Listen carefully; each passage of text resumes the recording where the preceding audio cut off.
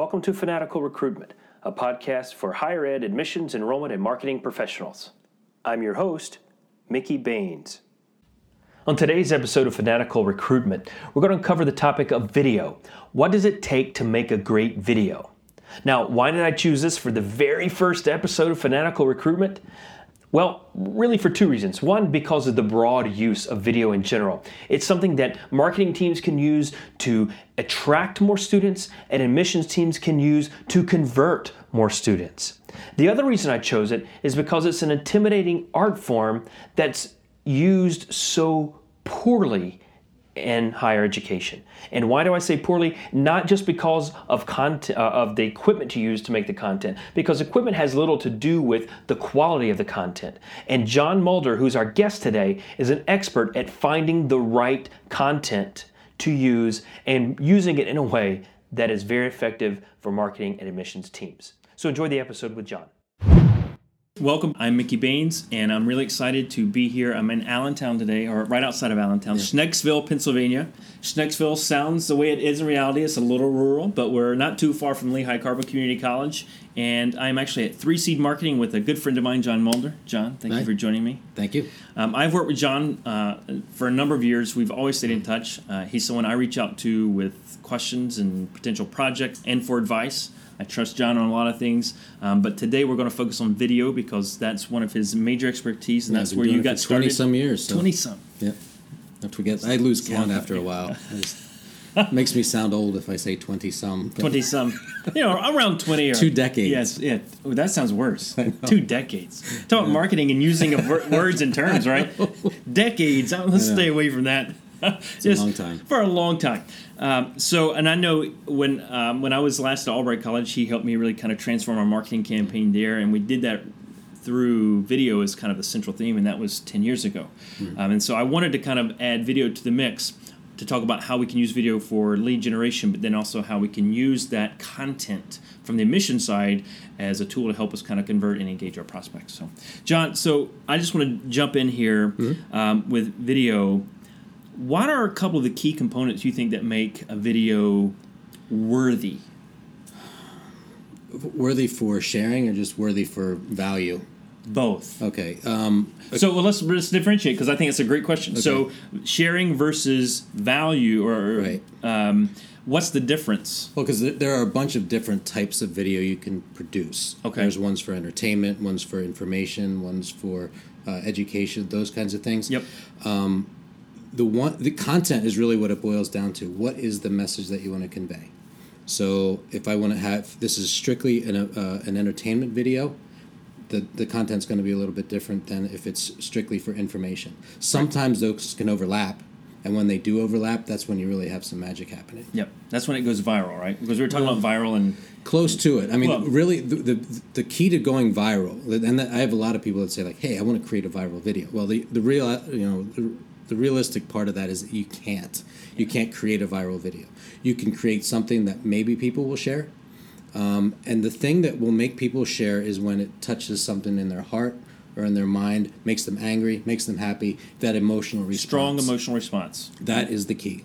So in higher education, we're probably staying away from the anger side. We'll leave that to politics, right? So what type of emotional side do you think works best for higher education right now? Where would you go? Certainly fun, because if I'm going to go to school someplace, I want an education, but I also want to have fun doing it. Right. So if I can tap into that humor part of it, I know that when I was looking for colleges way back in the day, I chose the college that had the most sense of humor. Okay. That's the thing that stood out for me, and that's why I chose the school that I went to. I have to assume at some level that I'm going to get a decent education someplace. Yeah. And that comes through other branding and that kind of stuff. But when it comes down to, like, what's the personality of the place that I'm going to spend the next 4 years, 5 years, 6 years, sometimes 8, depending on what my plan is, I want to have a good time while I'm there and enjoy it and look back on after I'm done and say that those were good times. So we're talking fun. We're also talking information or teaching or tutorial type. So is there a mix you should have with video? As far as the fun versus information? Correct, right. Oh, certainly. I mean, there's when I mean, anytime you have a product or a service or something, the people that come to your website are looking for information to make a decision. So you have to provide some sort of level of information, education. This is what we're about, who we are, why we do what we do, those kinds of things. I can't tell you it's a 50-50 mix. Yeah. But it certainly should be delivered in bite-sized pieces, maybe a few minutes at a time. If you put a 10-minute educational or informational video, people will probably not make it to the end. If it's woven together with some entertainment, you might get 4 or 5 minutes out of it. Okay. But an informational, sound bites, little videos, 30 seconds, 1 minute, that should be sufficient. That's hard to do in higher education. No, I know everybody's watching this or listening to this will agree with me. If you have, and we'll tell the clients this, is that if you have 10 minutes of information to convey, do it in 10 1-minute videos. Exactly, right? I can only emphasize that.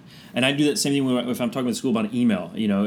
We don't have enough content for 10 emails. I'm like, well, yeah, you do. You've got 10 emails in this one. We just have to break it up. That's correct. And figure out what's the best way to kind of infuse that. So we've got a 10-minute video. We can create 10 different segments. When you're talking about how professional it should be shot, because budget will always be important. How professional do you want the informational videos compared to the fun videos? Is there a difference? Should they all be high end? You want them to be polished, but you can't. It shouldn't be completely scripted and fake. Okay. Okay. So there's a bit of this impromptu-ness that makes things attractive to your audience. Right. Don't script it, overly script it. The shots and videography should be very, very nice and artistic. The lighting should be good. The audio quality needs to be good, so that people know that you spent some time thinking this through, and that speaks to a level of what your school or your company happens to be.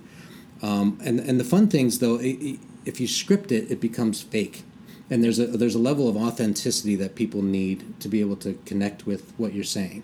With a good video, right? It's even in this video that they're watching right now, is that if this was all edited and was polished and I wasn't stammering over the words like I am, there's something that's like, it's not quite real. It's Makes too it more slick. Formal. Yeah, right. It's too slick. Okay. It's not believable. Okay. So there's that level of authenticity that needs to be maintained. And that is just sometimes let the camera run. You get what you get. You don't script it. You don't tell people what to say. You just capture their response. Okay. So leads me to a couple of questions. Authenticity being as important as it is, how do I find the right people to be in my videos that can be truly authentic? What are some of the characteristics you might be looking for? Well, anytime that we pick our talent or interview subjects, we pre-interview them. We'll just sit down and have a conversation and just see how they respond. If they're very uncomfortable, they start to sweat, they're not articulate, those kinds of things will immediately say, you're not adequate for this. There are people that are also too polished that will say what you want, or they'll say, like, well, can I have the questions ahead of time? I don't want that person either. I want the people that I can just sit down, have a conversation with, and they usually give us the best information and best content. So don't send out the questions ahead of time. I like that. Do not. I'm trying to think how often I've been guilty of that. Probably some. People love it. I mean, especially if you're dealing with high ups. If you're dealing with the school's officials or deans, professors, those kinds of people, they will always ask for the questions. Yeah. So what I will do, if they insist upon it, is give them, here are our talking points. We're going to be talking about these 5 things. I might give them some questions, but when I actually do the interview, I don't ask those questions. Yeah. So they're prepared, but they can't just parrot back what they've already practiced. Good. That's when it sounds rehearsed, fake, polished, not believable. Yeah.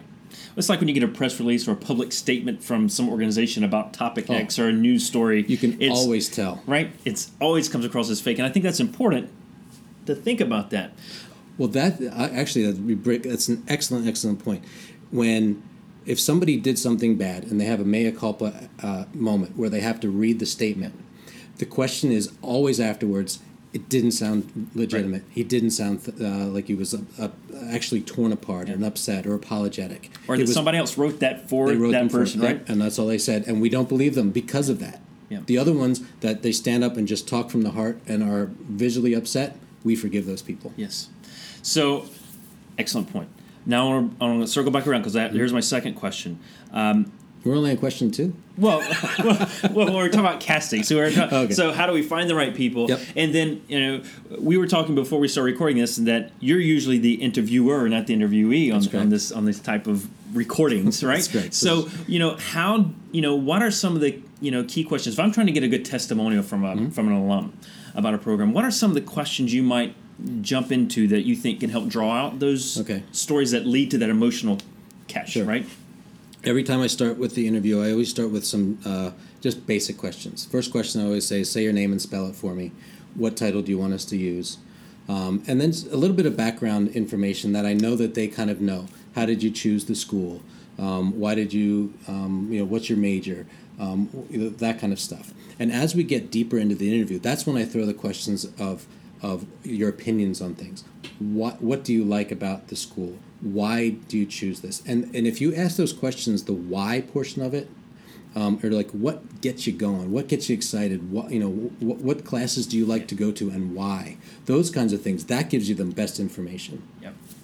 And so it kind of leads me to the next question.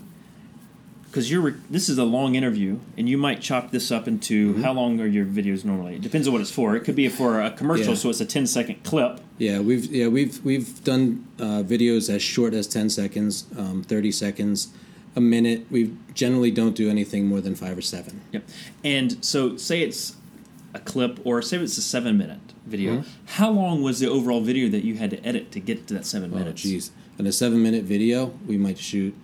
Well, I try to keep all interviews with every subject to about 20 minutes because that's about all they can kind of handle. Afterwards, they just kind of get fatigued. And it repeats and their energy drops. Yep. And then that way, you have a lot of good information. Out of that 20-minute interview, I'm probably lucky to get about 5 minutes of actual information.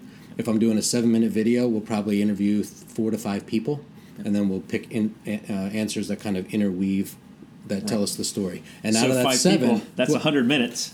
That you get down to a 5-minute video. Yeah. And I want I knew, well, I didn't know what your total answer was going to be. A minute per second. It's really a minute per second. So because I see so often we got this video, we're talking to this alum or a current student, and it's a 3-minute video, and the interview was 3 minutes or 3 minutes and 40 seconds, and you're not going to get quality. No. You'll never get viral. No.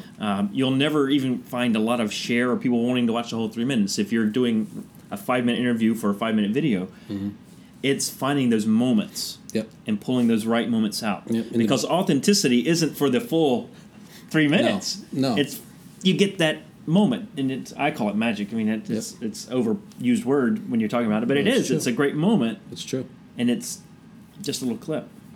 So let's wrap up. If I'm going to shoot a video for my spring campaign, and I'm trying to find a way to do this on my own, what are 3 things I need to be sure I'm doing? Collect good audio. First of all, you have to choose a good interview person or a good topic. Get good content. Nail that down. When you shoot the video, shoot good audio. Have it well lit. And then the third part was take some time to really weed through the things that you did and edit it down to a very interesting 2-3 minute video. Perfect. John, thank you. Thank you. Today's guest was John Mulder of 3 Seed Marketing. Please join us again next week for the next episode of Fanatical Recruitment. Thanks for listening.